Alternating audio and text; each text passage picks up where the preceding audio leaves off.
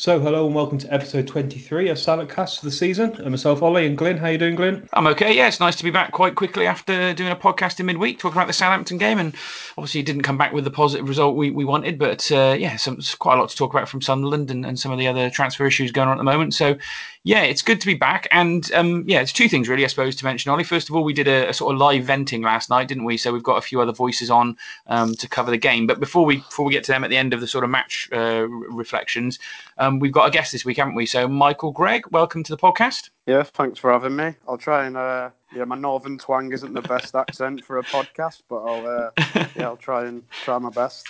That's fine. Yeah, I was going to point it out, but I suppose then the first question is how's a northern lad like you ended up supporting Shrewsbury Town? It's just from my dad, really. So yeah, when I was young, my dad's mum's from Shrewsbury, so he's always had a soft spot for the town.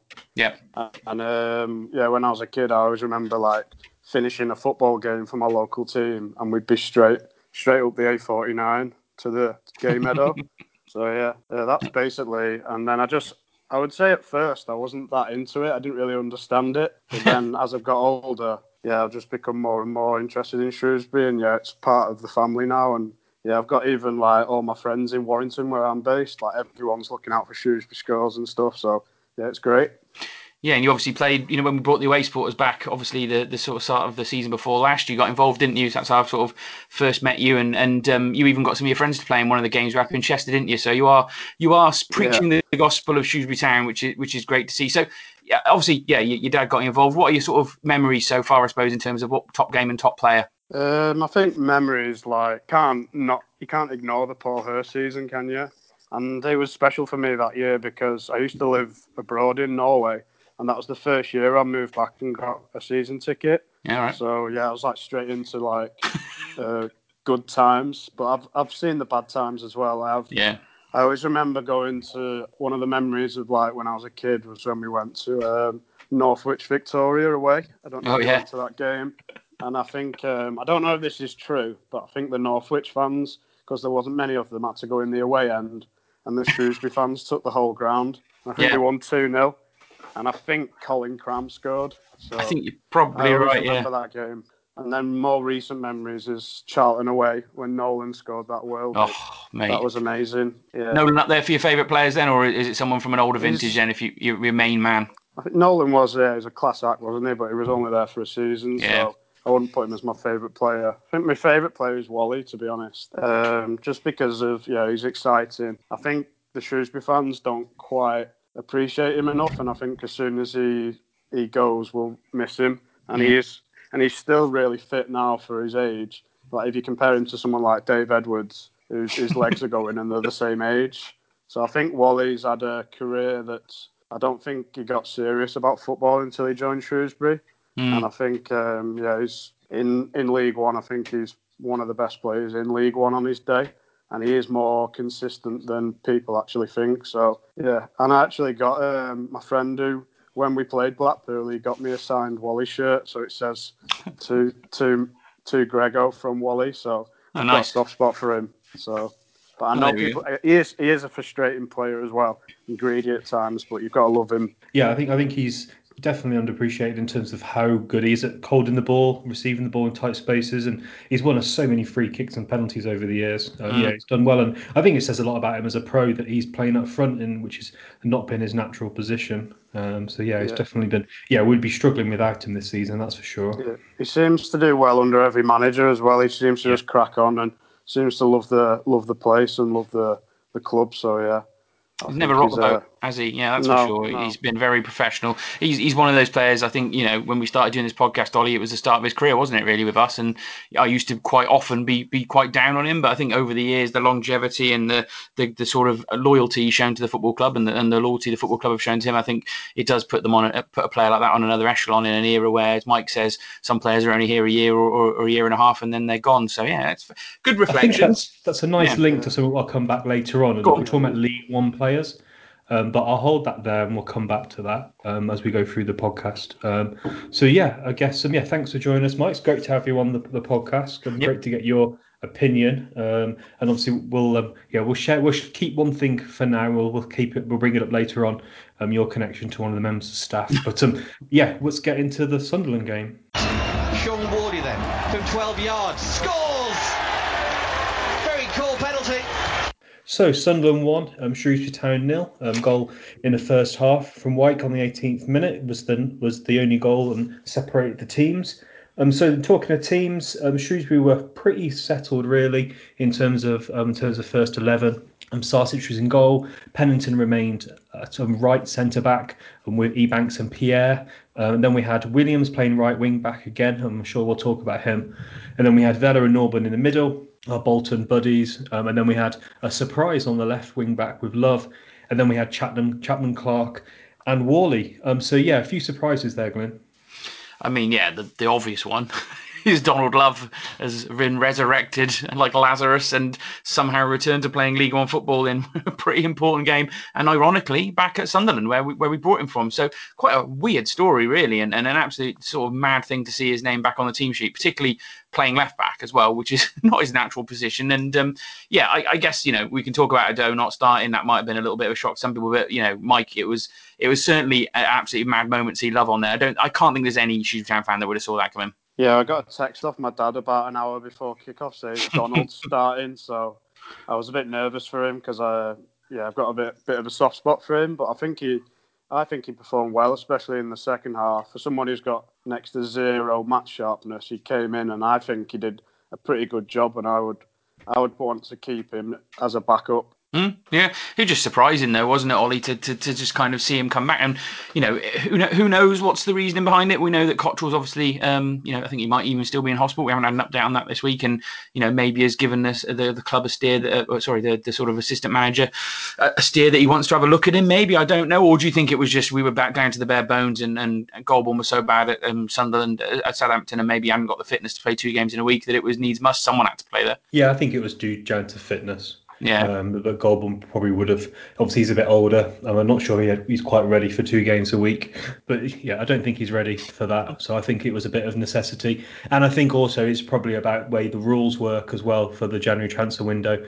Obviously, you have to submit a final squad at the end of January. So I imagine we can probably play him, register him, unregister him without losing any spots. But yeah, it gives them an opportunity to perform. And it's sure it's someone we'll talk about.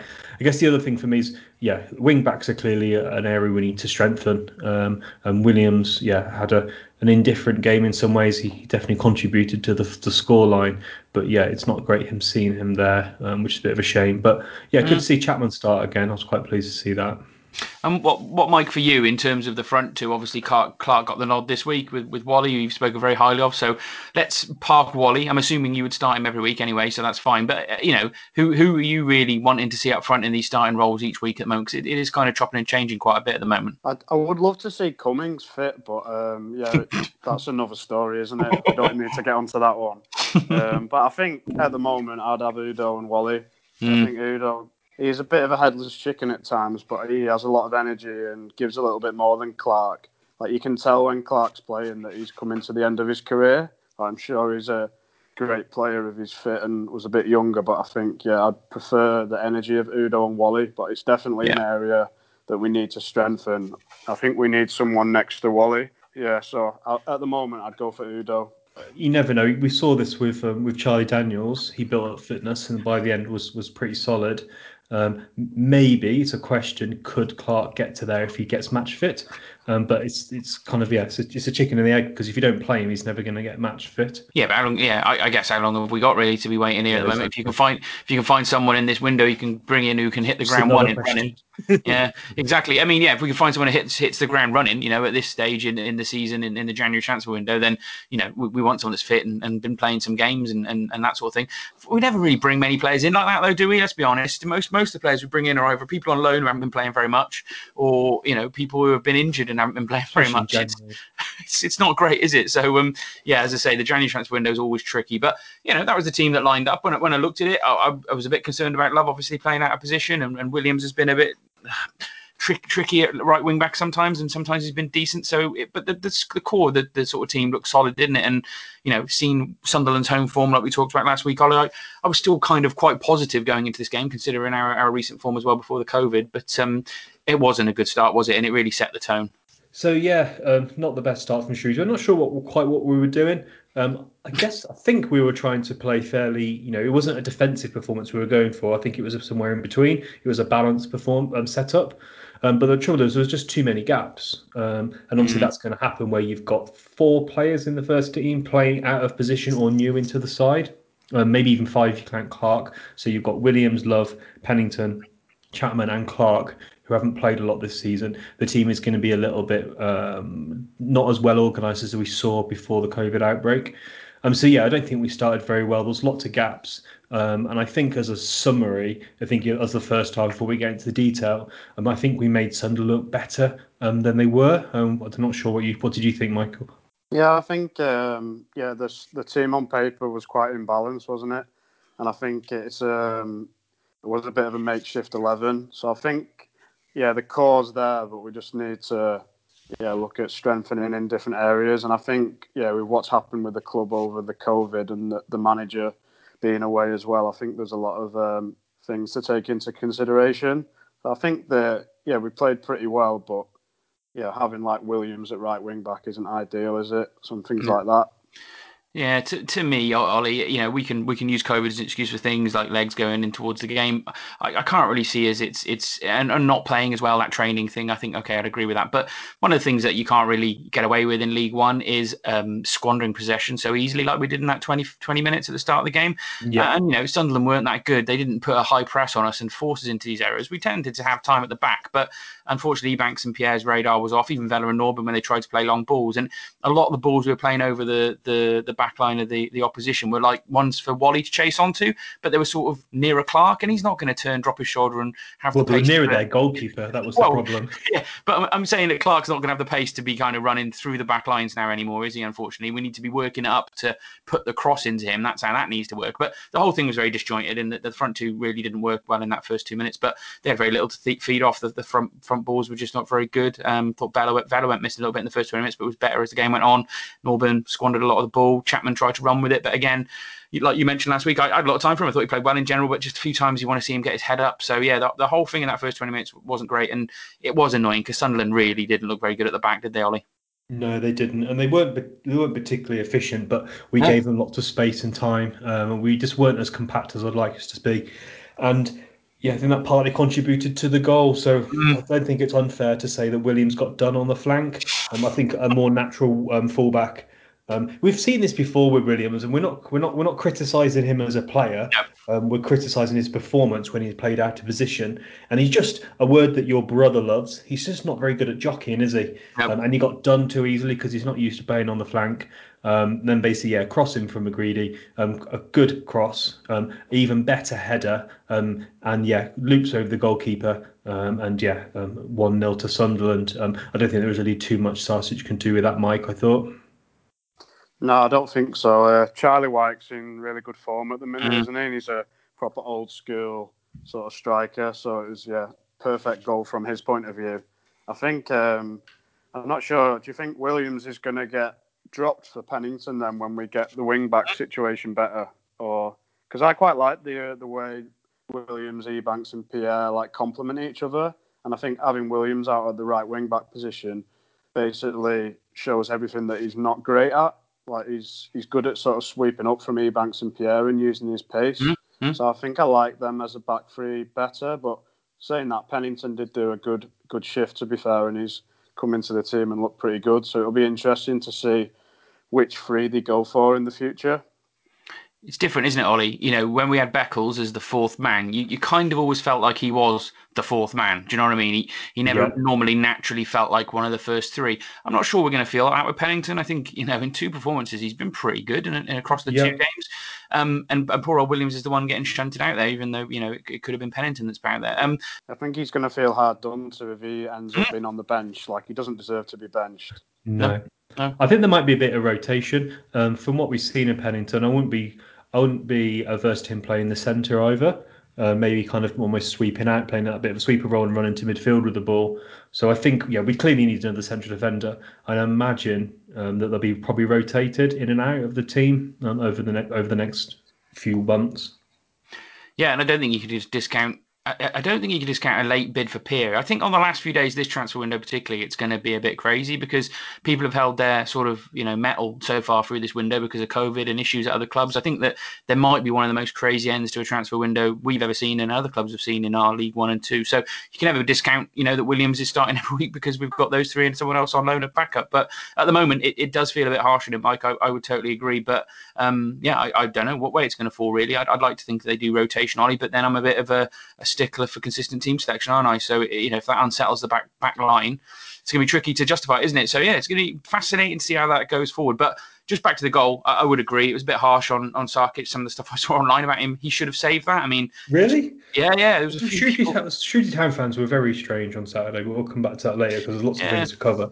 But I think everyone was being a little bit overly critical. But yeah, I don't know. How can you criticise Sarkic for that? What he needs to be 7'5"? Like what? He's not done much wrong as a keeper coming in, as he's definitely the strongest keeper we've got on paper. So yeah, I'd probably ignore that criticism. I don't think many keepers would have said that anyway.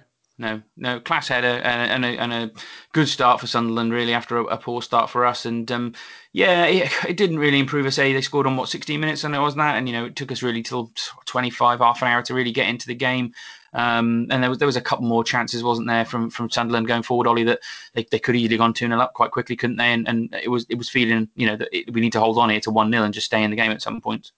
Yeah, we did. We came into it, but again, I think I don't know whether we settled and or what, or maybe just Sunderland kind of gave us some chances. But yeah, it's a very, very odd game overall. It was a game without too many highlights, but oddly, actually, we did still have create some chances, which at least gives us some confidence. So there was a bit of before we talk about some positive reports from a Shrewsbury Town perspective, we were a little bit. I don't know how to describe this, but we're a bit crap at the back. So there's a ball over the top, and Sarkic came running out. He missed the man and ball, and White fired wide. He probably should have taken his time, but that was quite rushed. And then Williams played a pass back and didn't really put enough energy on it, but also the pitch was quite poor. But luckily Sarkic got to it, and then it came to a loose ball from Vela, and then we cleared the cross. So yeah, there was a few minutes there, Mike, where I thought we were a little bit jittery and probably lucky to get away with not conceding another. Yeah, I think so. I think it might be just showing that we're missing having Cotterill on the sidelines. I think he does drill that into them, and I think they do play a little bit with some fear when he's on the sideline, which I think is really good for the team at the moment because, under Ricketts, I think they were just cruise controlling. So it was a little bit more like a Ricketts performance in terms of I don't think they had that sort of the fear factor in them, and I think they need that. I think Cotterill's really good at sort of, the way he manages setting from standards. The sidelines. Yeah, so I think, we definitely need to get Cotterill back on the sidelines. It stands out for me, Ollie, the most with Vela and Norburn, where under Cotterill, he had them flying. He had them playing probably the best football they've played since they joined the club at the same time, a combative, hard-to-beat central midfield pairing. And against Southampton, excuses, that was a Premiership team. And again, on Saturday, wasn't overly impressed with them as a pair. And I think they've both taken a little bit of a step back, which is unfortunate. But yeah, it does show, I think, Mike, that the manager factor is going to be something we've got to deal with. And I think, as I say, the concern is we're getting no updates. And fair enough, it's a man's personal medical history and issues that he's going through. We don't really need an update all the time, but I think Town fans will start to worry the more it goes on, Ollie, that it might be an extended absence and quite how much we can afford really to struggle if he's not with us. Then we're still in a relegation battle at the end of the day. It might be a bit of a concern. Yeah, I think so. I think Saturday's going to be fascinating. Obviously, with the third game potentially without the manager. Yeah. If it goes on after that, obviously we say all this with obviously the manager's best wishes and obviously his health first. But obviously we can talk about football as well at the same time. And yeah, obviously we just want him back because the Cotterill effect. Is evident in terms of prepping the team, and Aaron talked about it in terms of just training and everything, his attention to detail, and we've seen the improvement he makes. And obviously Pennington and Chapman haven't been coached directly by the manager, so for those guys you want to see them improve, and Love as well, and even William probably having a few words to the manager, he might have had a bit of a better performance. So the sooner we get him back the better, I think. And but on a positive though, to end the half, we did create some chances, and I don't know about you, but I got off the sofa once in terms of a fantastic bit of play. So the Clark had a chance. Chapman played it to Worley, who did a really good cross. Again, this supports what Mike was saying at the start of the pod about Worley. Found Clark in a crowded box. He took his time, and then he blazed over potentially the best chance of the half. And yeah, it wasn't the best shot from Clark. It was a bit disappointing. Very generous, Ollie. Very generous. I just think back to that chance that Wally scored a few weeks back, where he kind of got a lot of time in the box, didn't he? And he dropped his shoulder, sent the keeper the wrong way, rolled it through a defender's legs, and scored a really good goal. He's a winger. Now we've got this, highly decorated, ex-Premiership footballer, and he didn't look like he was going to score. He just looked cumbersome and uncomfortable with the ball at his feet in that situation. So I thought it was a pretty poor finish for a man. Played. I think everyone's been. I think I'll do Ant's tweet now. So yeah, he said, seeing some of the responses on here on other platforms, crikey, he's missed one chance. He's not pissed on your mother's grave.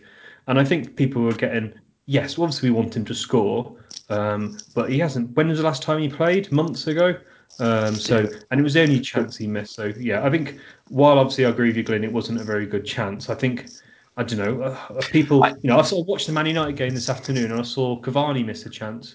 I've seen Rashford miss a chance and Salah miss a chance. Yeah, players miss chances. I totally agree with you, Ollie. If it was just one chance and he missed it and it was unfortunate, that's fine. For me, he didn't contribute enough to the game in any respect whatsoever. He was offside way too many times. He was slow, cumbersome, and he just didn't look up to it. Fine, he hasn't played for a long time, but his overall performance level was poor. So when you get that one chance, that's your chance to shine, and he bottled it for me, to be honest with you. So I was pretty down on him, but I've been pretty down on him for a few weeks now. I'm not sure, even in the performances we've seen in this latter bit, in between his injuries, he's been doing enough for me. So there we go. That's my view on it. But what about you, Mike?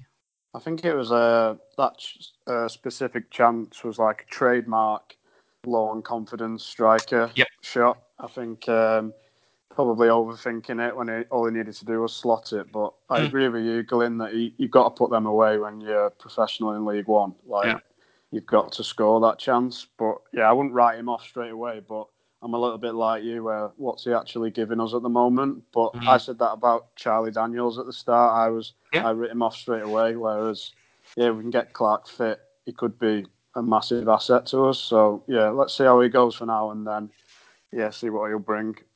I mean, we talk about Cummins a lot, Ollie, in terms of not playing 90 minutes, but, Clark hasn't done it very often, has he, in his time at the club so far? So we just seem to find these strikers that don't seem to be able to play many games in a row, and it is a bit of an issue, isn't it? Yeah, strikers are poor. We've got quite a few of them. But there's something that, Ricketts didn't want to play Cummings up front. Steve Cotter hasn't played Cummings up front. Nope. And we're playing a right winger and a non-league striker ahead of Clark and Cummings quite often.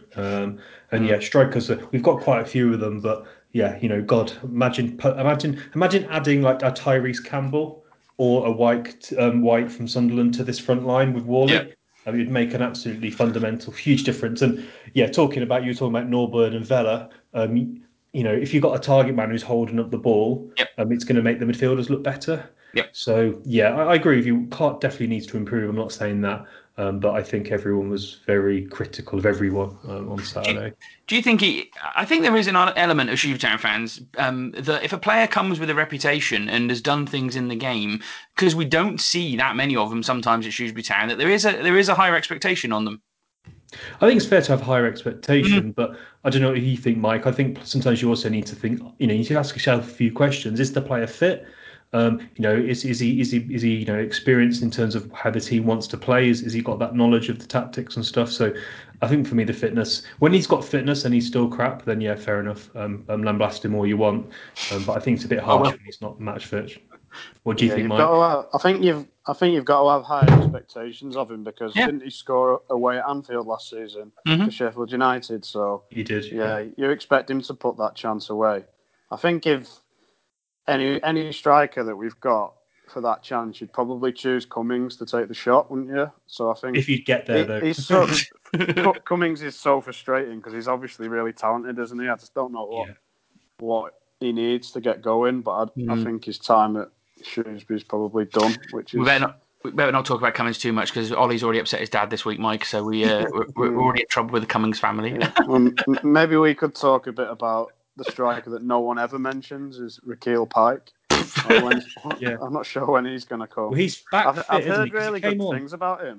My friend who coaches at Blackpool, he coached Pike at Rochdale, and he said he's amazing. Like, he's the fastest player he's ever seen or coached. So, wow, interesting. So when he signed, he was like, "That's a massive signing. You've just got to try and keep him fit." And then he goes and tears his quad in like the first week or something. So we're not having any luck with strikers, are we? No. So it'd be nice to see him maybe get some game time. So to see, if he can live up to that hype. Yes. Was he on the bench? Yeah, he was. Cool. Yeah. So hopefully we'll see him maybe on Saturday, because so obviously Worley's going to start, but that second spot is definitely up for grabs. And then there was probably, I guess it's fair to say, there was nearly a good chance Worley cross again. And I reckon Clark would have scored this if the Sunderland defender hadn't cleared it away. It would have been basically a point blank header. And then there was for me the moment of the game. Chapman was absolutely amazing. I bet you love this, Glenn. So he did a drag back and did one player. He did the central defender with just a nice little touch and pace. He comes into the box, has a shot on his left, and good save from the goalkeeper. But that got me off my sofa. What about you, Glenn? Oh, fantastic! Yeah, you were telling me to calm down about Chapman last week. Off his one performance where he was pretty decent for me. But yeah, I mean, it was probably his best moment in the game. The rest of it was probably for me just a decent performance rather than good. But yeah, it just I'm going to say the same thing I said last week, and I'll probably just move it on to Mike. But he offers us something different in the number 10 role. Yeah, we've not had he's for a while. fast as well. He's probably going to have to get up to a bit of League One standard fitness after playing under 21s. But I was impressed by his pace. He's got good acceleration. I mean, you're quite pleased with what you saw, Mike. Yeah, he's got that sort of low sense of gravity, hasn't he? So he can properly play that number 10 role. And that run was amazing. It's just such a shame he didn't finish it off. Would have been goal of the month or something. But yeah, I think he's really exciting. And I think once he gets under Cotterill as well, I think he's going to be maybe our most important midfield player to bring us goals, because that's what we're lacking at the moment, isn't it? Yeah, he feels a little bit, Ollie, like a Ben Smith or a Ben Davis, those kind of number 10s that were a little bit more dynamic, like to run at players. Ben Smith didn't do as brilliantly as he probably could have done before he went back to Hereford. But, those kind of low centre of gravity players, he kind of reminds me of those two players a little bit. I think every fan sort of likes that type of player as well, don't they? Like they get you off your seat. Yeah, Keith Burt and Cotterill obviously recruited him for a reason, and he fits nicely into this team. Yeah, if Pike's fit and you got Worley and Chapman, with hopefully a couple more wing backs, then that completely transforms our team. And it's good to see. Obviously, they're trying to bring a bit of pace in to the side of Chapman. So yeah, that ended the first half a little bit frustrating, I guess. Obviously, he could have scored. Sunderland had the best of the possession, but I think I think if we'd got a draw at half time, I don't think Sunderland could have complained too much, because we did create a couple of good chances.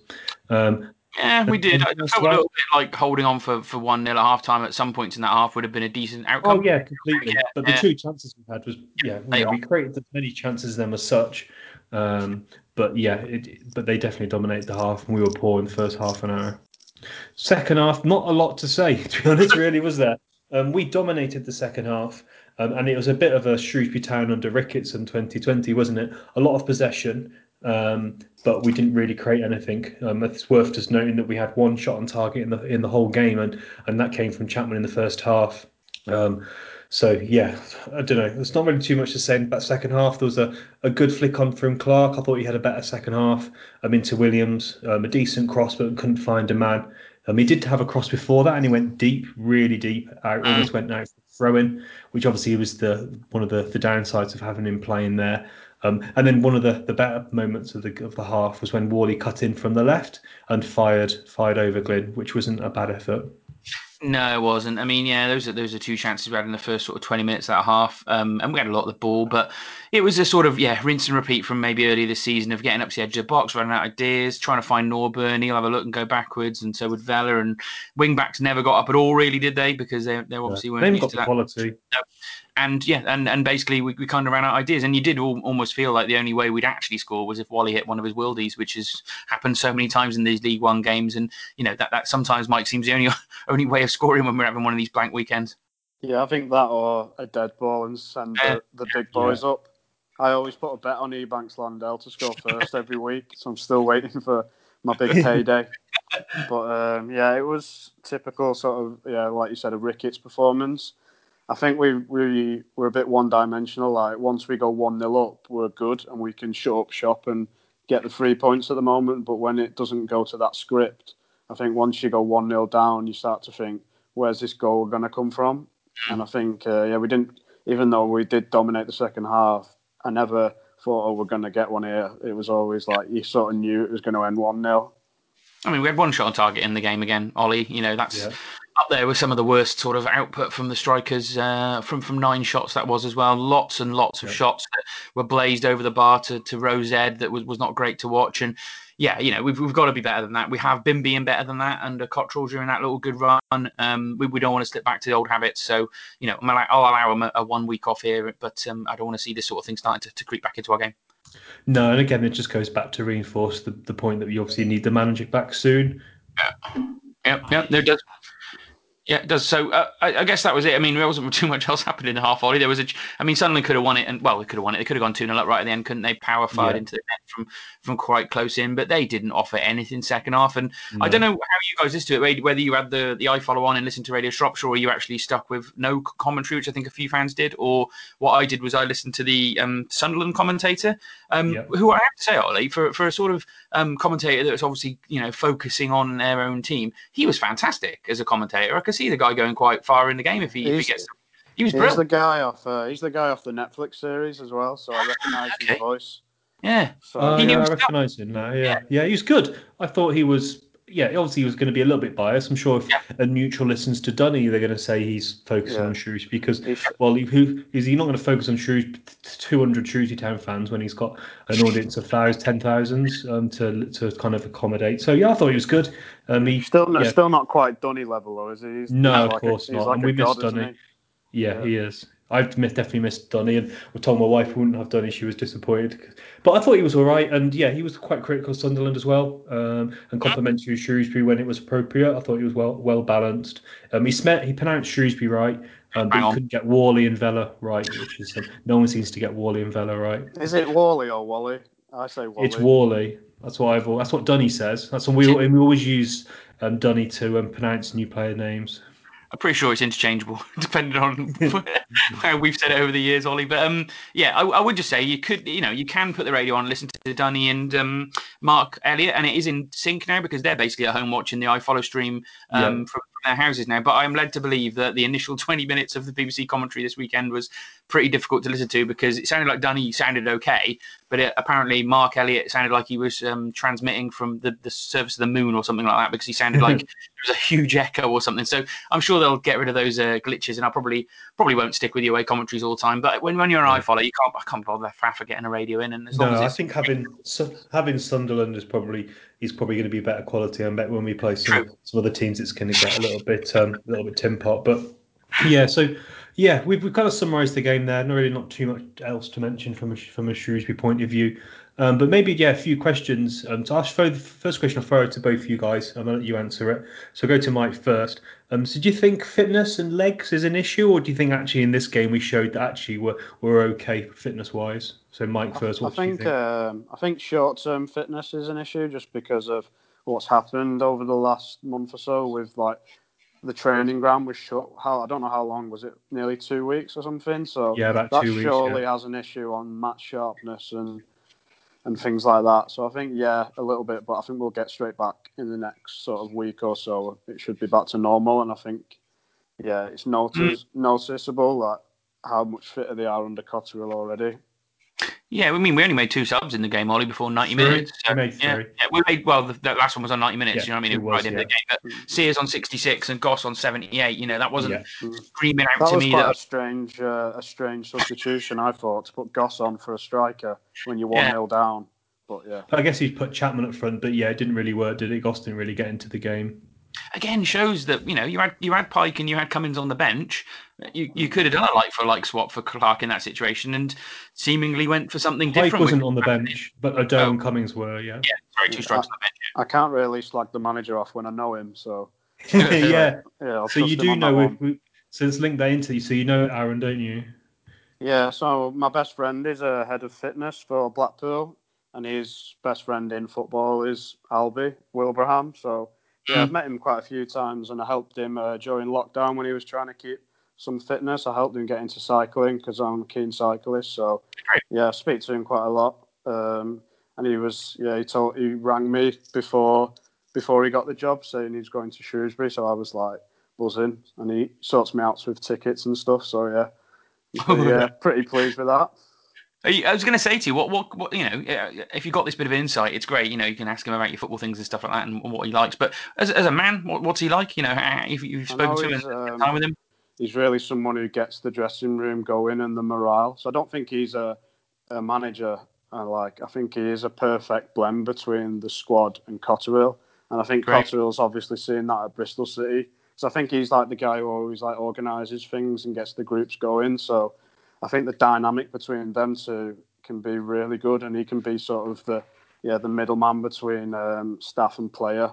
Yeah, he sounded like a perfect assistant manager appointment, didn't he? Because he clearly knows his stuff about football, and obviously being in the game for such a long time, he seems like quite a smart bloke. And I think it's a good point that he's going to be that perfect link because he's only just retired. It sounds like he's a good assistant manager. I'm sure he didn't expect to be managing the team on a match day at the moment.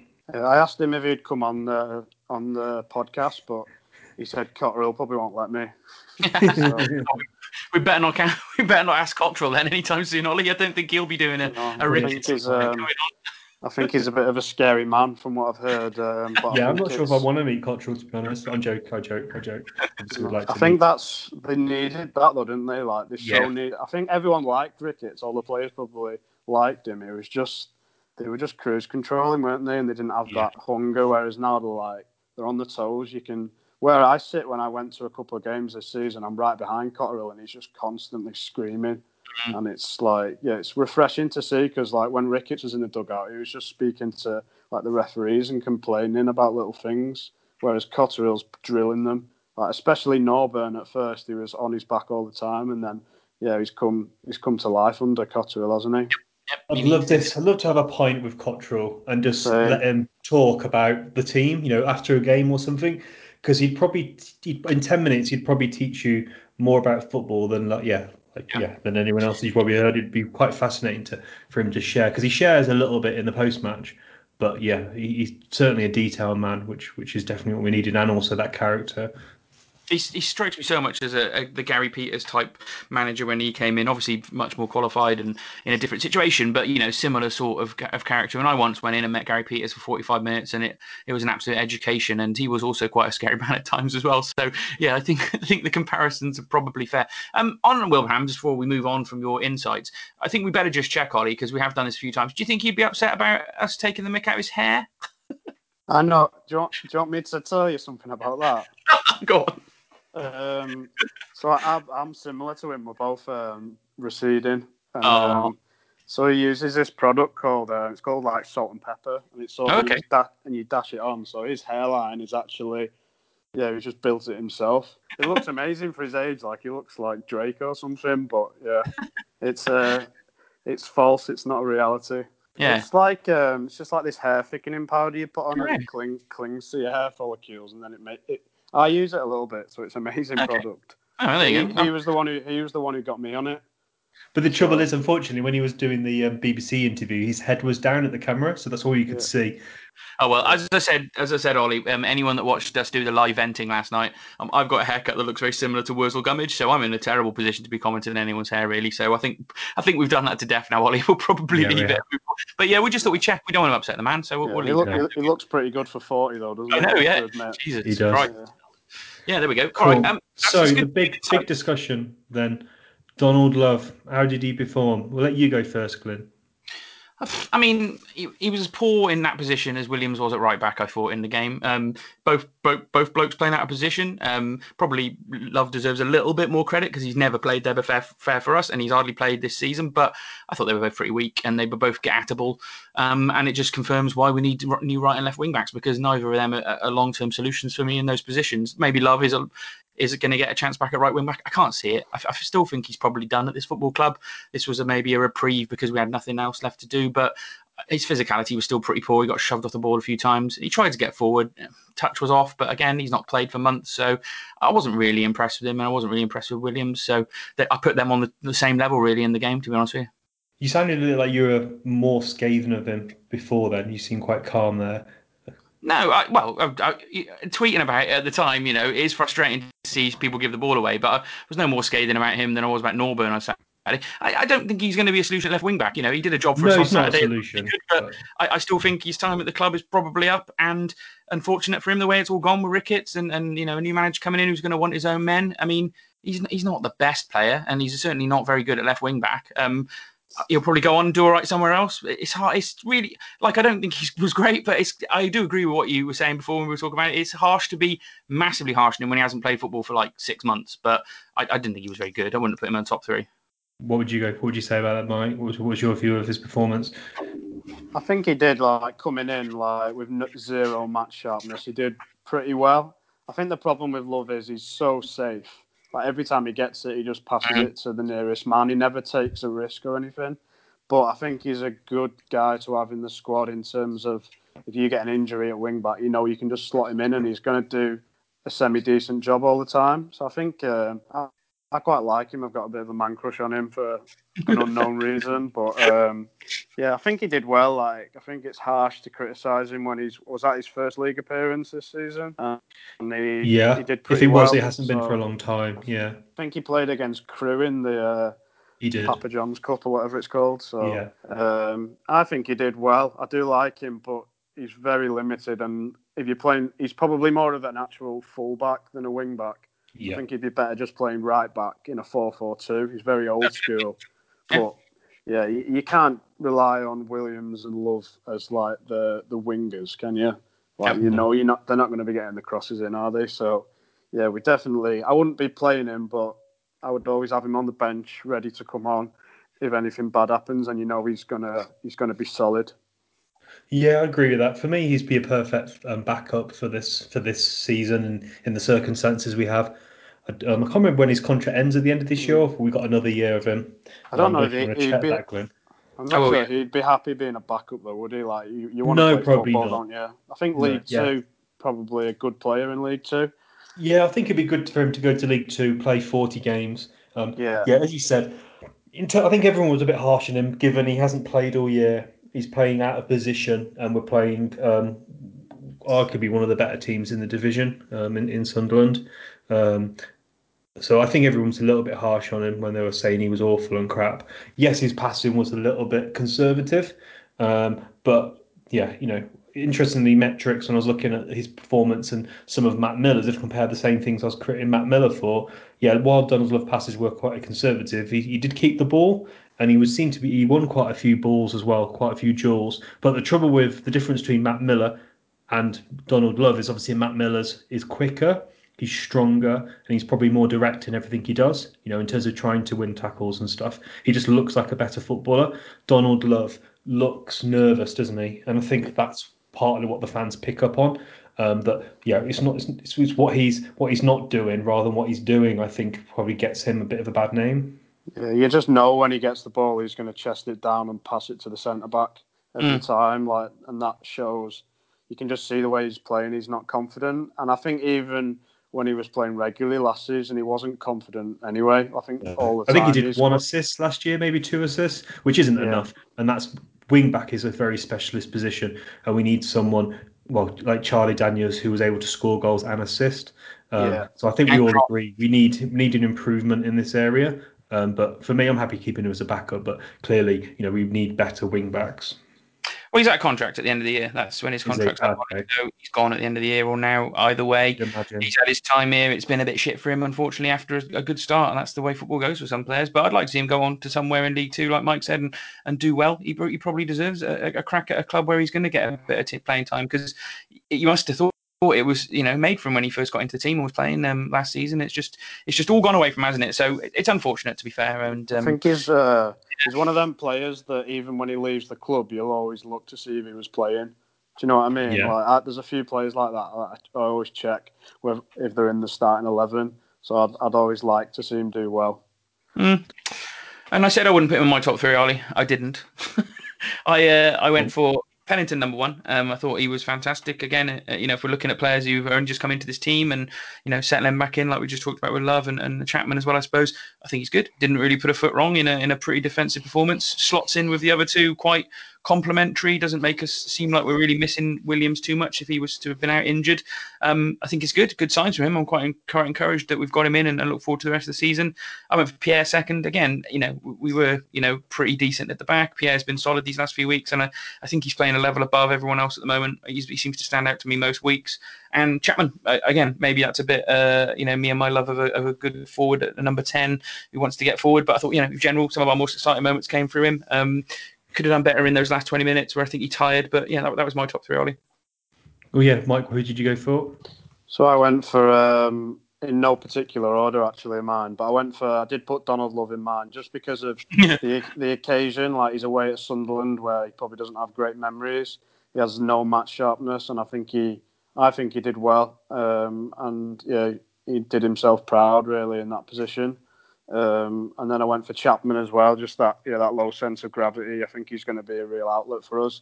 And once we get him really moulded into the squad, I think he's probably going to be maybe the most important player in terms of a goal threat and creativity. And then I went for Pennington, just because he's just slotted in and looks pretty steady straight away. So I think he's going to add. It's good to have 4 centre backs that are all at a similar level, and yeah, it's going to be interesting to see if he plays week in, week out. Yeah, cool. Yeah, I went for similar. I went for Chapman first, and Pennington second. We haven't really said much about Pennington, but I thought he had a superb game. He was really solid. His wage at Everton is 20 grand a week, so I'm sure we're not playing that. Shit. You get about 8 players for that. I know. He must be one of the in the top 5 players paid in the division. You'd imagine. Yeah. He scored. I remember he scored away at Anfield for Everton. So he did, yeah. And now he's playing next to Ebanks, Landell, and Pierre. So I think he needs to shine this season for us if he's going to play any higher. Yeah, and his contract goes the end of the season with Everton as well, so he's playing for his future career wherever he's going to end up, Championship or League One. So I went for Love just because as we said already, he came into a difficult circumstance and did well. And so just before we go on to managers' comments, and as we alluded at the start of the pod, some people might know we did a bit of a live show after the game to get some thoughts of the fans. So we had a number of fans on, and we've basically edited it down to a bit of a shorter version, and we'll play that in now. Welcome to our first attempt at a live venting. Much like Radio Shropshire's post-match calling, we're going to try and do something now that we can use on the Salopcast. So yeah, this is a bit of a test. Yeah, I suppose welcome on, Sean, and let's get on with it. What were your initial thoughts really about the Sunderland game that's just finished? Disappointed. I think everybody's going to feel the same. It was to be honest, it reeked of a 0-0. They did nothing, we did nothing, but it was that 30-minute period first half where we were so disjointed, so all over the place, that cost us. If we'd have had a settled right wing back that's actually in his position, I don't think the goal would have come. You're asking a centre half to do a job out and right wing back and that's where we've got punished. They were punishing us quite a lot down that side, a lot for the first 30 minutes.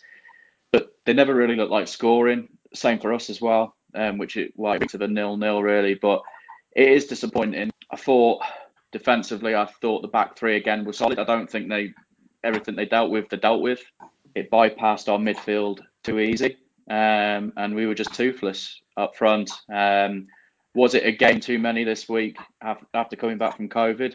I don't want to use it as an excuse, but it might be. They didn't have the same energy as I thought. They showed a fair bit of energy on Tuesday night against Southampton. I don't think they had that same energy today. Yeah, Sean, what do you think about, and how do you think about like Williams playing right wing back, for example? There's no other choice really at the moment. It's very difficult. I thought, to be fair, Josh Daniels did very well against Blackpool. He did, yeah. I'd have been quite happy to see him there. But at this moment in time, we don't have good enough options. Today was a poor result. It was a poor performance. It was disappointing, but we didn't roll over and die like I've seen us do previously before Cottrell came in. And there is that fight to see that we'll be all right. Results have been quite favourable today as well, which has helped. So yeah, it's disappointing, but we go again, as I say. Yeah, we're sick of away games at the moment, Sean, as well, aren't we? So it'd be nice to get into a run of home games and stuff like that, won't it, Ollie? So, I guess someone else has appeared on the screen here. Ollie, do you want to introduce them? Yeah. Hi, Harry. How you doing? Welcome to the event. I thought, to be honest, it was a really boring game from both teams. Neither teams created much. I think Shrewsbury probably had the better of the chances overall. I think Sunderland didn't really have much other than their goal, whereas Chapman probably was unlucky not to score. Love nearly scored. Clark should have scored. And Worley, we've seen him score from that kind of range before. We know he's got that in his locker. So I think overall, Shrewsbury probably on another day could have come away with the 3 points, but both teams were flat.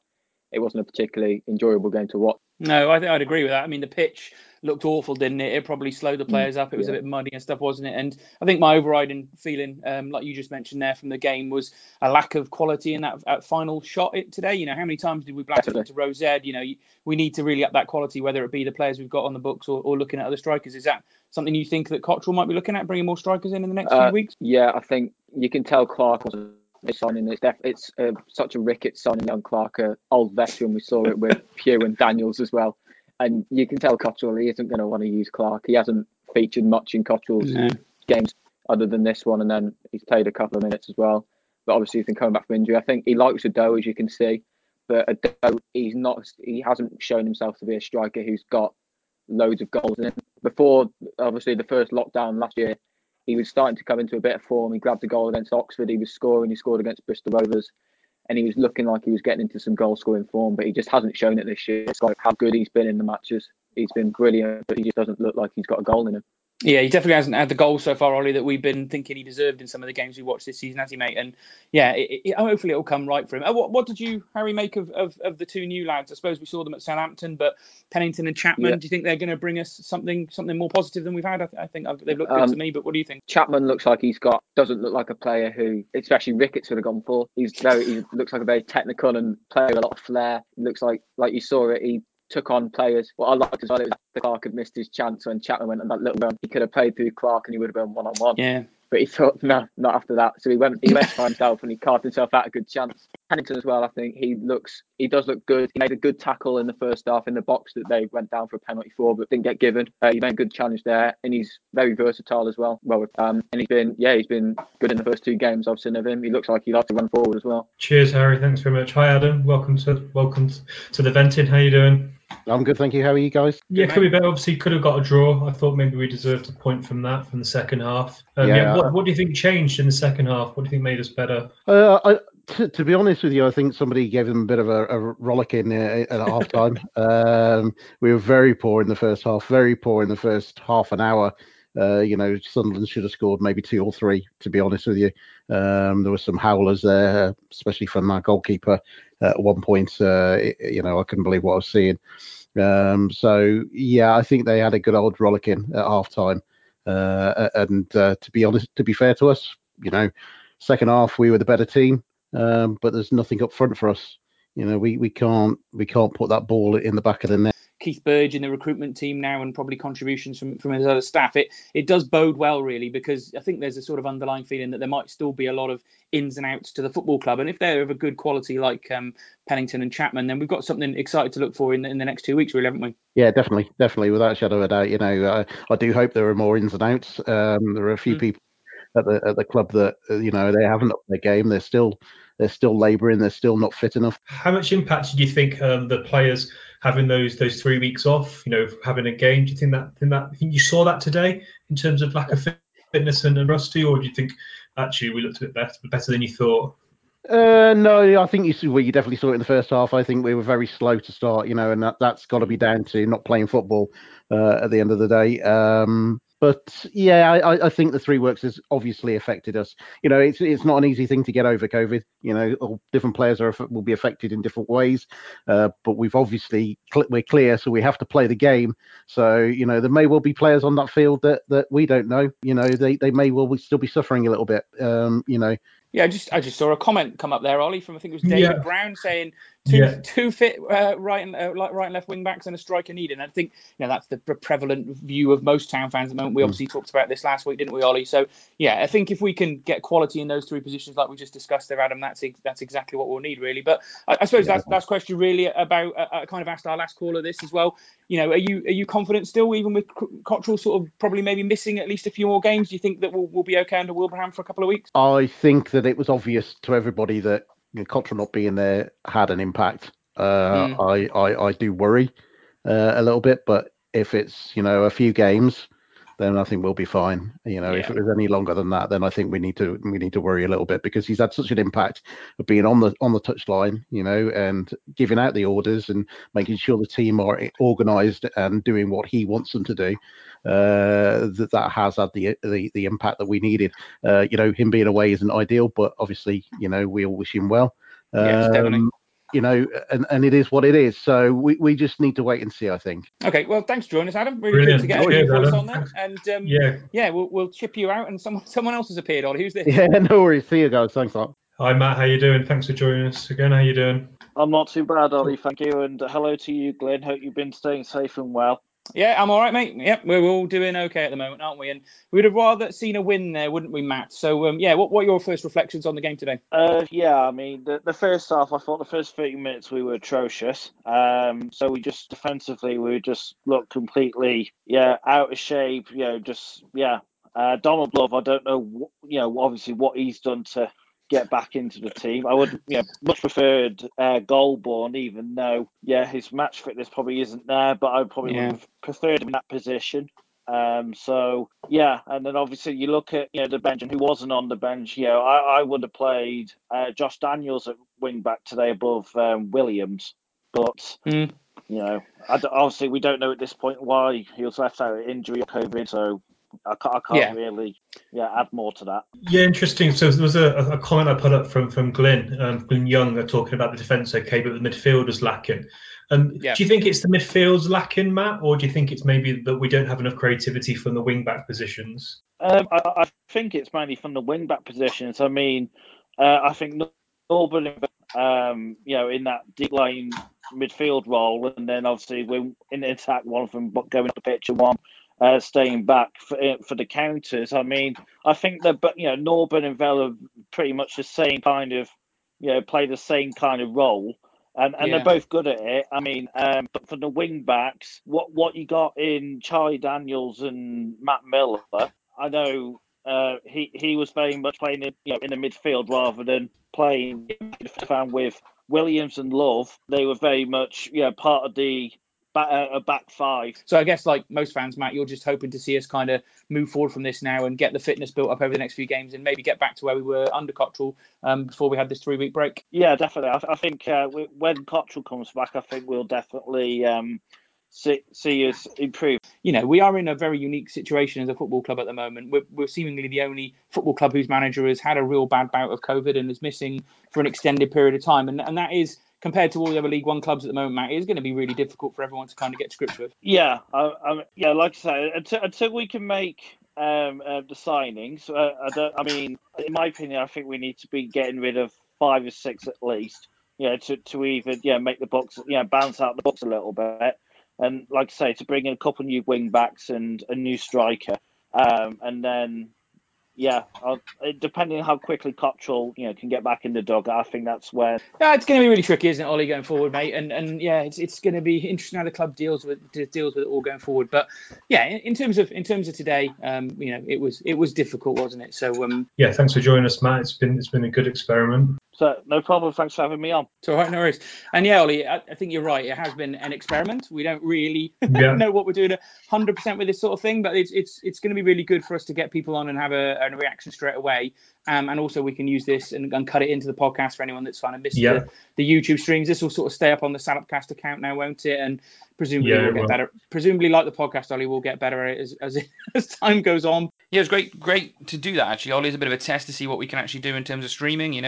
We figured out how to do podcasts. It's quite nice to try and figure out how you do streaming of that sort of thing. But yeah, it was good to get some new voices on as well, people we've never met, actually, and never been on the podcast before. So a bit like Mike, I suppose, tonight, really, getting new voices on is what we're all about, really, trying to get as many people to kind of have their say about Shrewsbury Town on a weekly basis. So yeah, thanks for everyone that came on and joined us for that. It was a really good test, and I'm sure we'll try different things as we go forward. So it worked pretty well, didn't it? But it meant that we missed listening to the manager comments post-match, Ollie. So I've not actually caught up on these, so I'm quite interested to see what he said, really. Yep. So I watched them this morning in prep for this. So what did he say? He spoke really well. He seems to be growing into the role as well, which I thought was good to see. He seems it was good. Goes post-match interview. He says, yeah, we deserved something from the game, and we didn't settle in the first half, but we got better. He said second half we were better, and if we'd have taken one of our chances, obviously would have got something from the game. He's mentioned that the Sunderland staff said that we were lucky. They were lucky to get all 3 points, which I think is probably a marker of how well we kind of performed and how poorly they did. Really, I think a draw probably would have been a fair result. And then about Love, he talked about excellent, and I thought it was interesting as well. Something we've mentioned already on this pod. He talked about how wing backs are so important in this formation, but he said he was surprised how well Love did, so that was good. And which this will please you, Glyn. He did say there's going to be a lefty in the pipeline. It's unlikely to be Galloway because we saw just before we started there was rumours on the internet he failed a medical at Shrewsbury.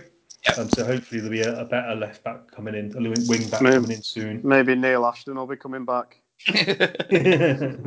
He had an injury record that wasn't great either. Yeah. Maybe it's not the best idea, but yeah, I mean, it's a shame if he has failed his medical. It's really unfortunate for someone that was probably looking to come here, and all rumours it was a permanent signing. So someone coming in to possibly play for us for a couple of years. Good age. Not played a lot of football, obviously at that age, but nice and young. If he'd have kicked on, we could have sold him. But who knows now? If he's failed a medical here, he's going to struggle to get a move in January now, and Luton obviously want to move him on. But maybe something we'll see. Back in the summer, maybe he can get those back. So is that transfer completely off now then? Seems like it. Yeah, so. It seems like it. Yeah. So it sounds like. So obviously there was the Glyn loved it. I think this is the highlight of your season, Glyn, where the club announced that he'd signed and then quickly deleted the tweet. Glyn lives for that kind of shit. I love it's their favourite thing. And then it went all quiet, and it's been a number of days. So yeah, it seems unlikely now, doesn't it? Yeah. And it's unfortunate because it does make you feel like whoever we bring in was second choice. Do you not think? Because we did announce it. He was clearly already signed and must have been the first one we got through the door. Would have been number 14 according to the stuff we put out. So yeah, not ideal. We probably haven't got our first choice, but I'm sure that we have 2 or 3 on that list, and of all of a sufficient quality. That Koch will be confident with whoever we bring in, really. So yeah, we'll have to see as the week goes on, Ollie. I suppose. I mean, we're going to talk about a bit of news, weren't we? We'll probably just go straight into this, Ollie, because just before we do that, Glenn, some people were saying about why was it announced and how did it work. So what we've learned is that the media stuff is kind of done during the process. So as soon as the contract is done, the media team can announce. So there's probably like a folder somewhere full of player photos and artwork and stuff of signings that never quite happened. That's our understanding of why it got so close. Yeah, it happens at a few. It's happened at a few clubs before, hasn't it? I mean, yeah, it is a bit embarrassing, isn't it? And it's not great, but it is. We've made worse fuck-ups over the years, so I'll let them off a little bit. But yeah, I mean, it was just it's not great, is it? When you think we've solved our problem and we kind of put it out there, and then suddenly we're back to square one in terms of waiting for a left back. But yeah, I don't know. I just find things that funny. I'm probably just one of those people that I see the world burn sometimes, Ollie. But there we go. In terms of the other news, though, we'll just go straight into that, which was obviously we were looking forward to a game on Tuesday night, Ollie, and that thing we can't get rid of, and we keep talking about on this podcast over these last few weeks, COVID. It's got another game called off. Yeah, so Burton have got a number of players with COVID or isolating. We don't really know the details, but yeah, so the Burton game's off because of a number of positive cases in their camp. But I don't really understand how on earth this can happen, and it just seems utterly ridiculous that Jimmy Floyd still wanted to get his BBC fee. So they played 8 days ago. So, excuse my French, but how the can he go on TV and meet all the crew and the presenters and all the staff that work on football game if 8 days ago? So, if you're in contact with anyone as a positive case, you're supposed to isolate. So, for me, that's incredibly poor. And the answer he gave for me was a bit weak. So, I think that's just ridiculous that he was on TV. Shows that people in football are clearly not taking it serious. I think clubs are using COVID as an excuse. If they've got a few players out, they're like, oh, we could potentially get this postponed and then play it when we've got a full squad. Yep. So I think that's just me thinking that, but I think there's a lot of clubs doing it at the moment. Such a strange time, isn't it? Well, Burton had a COVID outbreak earlier in the season. I think it was around November time when they played Hull City. They had 6 confirmed tests, and 6 confirmed cases, and 6 more self-isolating. 4 other staff members affected, and they still played a depleted team against Hull. I mean, that's mental, isn't it? And again, I agree with you, Ollie. Why that sort of thing's happening, I can't get my head around, to be honest with you. And it does show, they've had it once, they've got another outbreak again now. It's not great for football to see these recurring outbreaks now. Yeah, obviously we're not going to be those in if you're in a Green Nation, you're not going to throw bricks because obviously we've had an outbreak. But we've seen that we followed the rules and we've had things. But we had direct, and we didn't mention this. We had Davis isolating because he was close to someone had a positive case. And we've done it a few times. Aaron isolated as well. So for me, the simple thing is you isolate. So you can't criticise the club as much for kind of getting COVID because it seems to be one of those things. But you can certainly criticise clubs for going on national TV and getting a nice little fee when he should have been at home isolating. I think if you get one positive test, the whole thing gets locked down for 3 weeks, and you have to start again. That's just the way it is. You can't afford for things like what happened at our club and other clubs for it to spread. You've got to lock down, reset, and come back after that. It's not worth the risk, is it? So, no game Tuesday, but we will have a game on Saturday, Ollie, which we'll be back next week covering, which is a home game. Staggeringly, a home game, Ollie. Yeah, it feels like we had a home game for a while. We were at home to Peterborough, who obviously spanked us earlier in the season. So I'm not sure if revenge is something that really goes through players' minds. But we've got Peterborough next. So guys, and what's your thoughts on that? Glenn, you go first. What's your thoughts on playing Peterborough? They beat Ipswich at the weekend. Third, 2 points off the top. They're in a pretty good run of form. So my initial thoughts are, considering everything that's going on at the moment, and we probably won't. Well, we've sorted out the right and left wing back problem by Saturday. We might have done. I'm going to go negative a little bit here, and I'm going to say that we'll probably lose 2-0 to Peterborough at home, and it'll be a bit of a wake up call really to making sure we get those transfers over the line before the end of January. Yeah, just for Mike goes, I'm going to cheat Glenn and give him a bit of insight on terms of what their results are. So Lincoln won all. They beat Peterborough. They beat Posh 5-1 in the EFL Trophy. Then they beat MK Dons 3-0. Then they beat Charlton 2-1. Then they beat Ipswich on the weekend. So as you say, Glenn, you're bang on. They're on a great run of form. Yep. So Mike, do you see us losing the same as Glenn? After all of that you've just told me, it stinks of a 1-0 Salop win, doesn't it? So I'm going for a 1. Yeah, Ebanks Landell and my bet comes in. We're going to score in after 30 seconds and hold out for over 90 minutes and time waste. So even the Peterborough chairman and your mate at TalkSport go on Twitter. Yeah. It has got that kind of makeup for it, hasn't it? That Adrian Durham will be whinging about us. So something's going to happen. So you're going for us to win then, Ollie? No, I'm going to go to lose 2-1. After all that, and then Cottrell will come back, and the world will be restored, and we'll get back to that Champions League route that we were mapping before. I mean, it's worrying. I mean, we're only 2 points above the drop zone again, so let's not think we're out of the woods yet. We have 1 game on hand on most of the bottom 2, 2 on Swindon, 3 on Burton, and probably another one by the time we get to Saturday as well. Exactly. So it's nice to have points in the bag and the games in hand for once. Normally we've got one thing or the other, haven't we? But we certainly need to get another win of one of the next 2, and obviously Burton would have been great. They're bottom of the league. Yeah, we would have spanked Burton as well. I reckon we'd have got a result there. I could see Sean Worley scoring in that one. But yeah, and interestingly, actually, we were talking about obviously games being cancelled. It's the only game at the moment that is going to be cancelled on Tuesday night. So that's positive in the sense that obviously most of the teams are ready to go again. Yeah, I mean, we're falling behind in terms of games, aren't we? Everyone's some of the teams are now on 24, majority on 23, and they'll be on 24 and 25 by Tuesday, and we'll still be stuck on 21. But there are a few teams in that boat at the moment, so you've got to start. Stanley's still on 19. Doncaster on 20. Is that at It's a Quinton, is that? mess. Did you say? Yeah, it's tricky. So it's going to be interesting to see what happens, and if it keeps happening and games keep getting called off, are we going to need that extension to the season? It's not really an issue for us to go a bit longer, is it? I suppose, other than the playoff finals and stuff. But it's something to keep an eye on as we keep going forward, Ollie. Yeah. So, I think that brings it to a close. So, Mike's really great having you on the podcast. Thanks for your input for stuff on the pitch and off the pitch. It's been very interesting. I hope you enjoyed it. Yeah, no worries. I love coming on. I'm listen every week to the podcast on my commutes with work or just at home at the minute. So it's amazing what you're doing, and I think a lot of other clubs are probably jealous that they don't have their own podcast. So keep it up, guys. Oh, cheers, man. Yeah, that's what it's all about, isn't it?